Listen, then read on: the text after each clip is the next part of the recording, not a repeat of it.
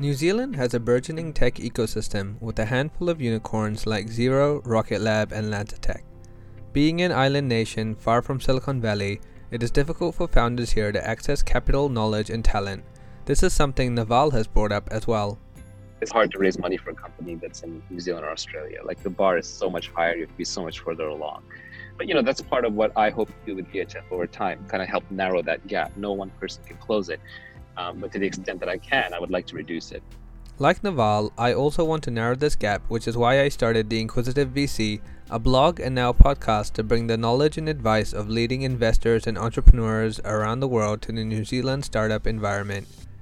I am your host Nawaz Ahmed, an entrepreneur and investor in early stage tech companies, and I would love to help founders in New Zealand or anywhere else for that matter in the early stages of their startup journey. I hope you enjoy the conversations I have and make sure to subscribe to the Inquisitive VC to be alerted as soon as the latest one drops.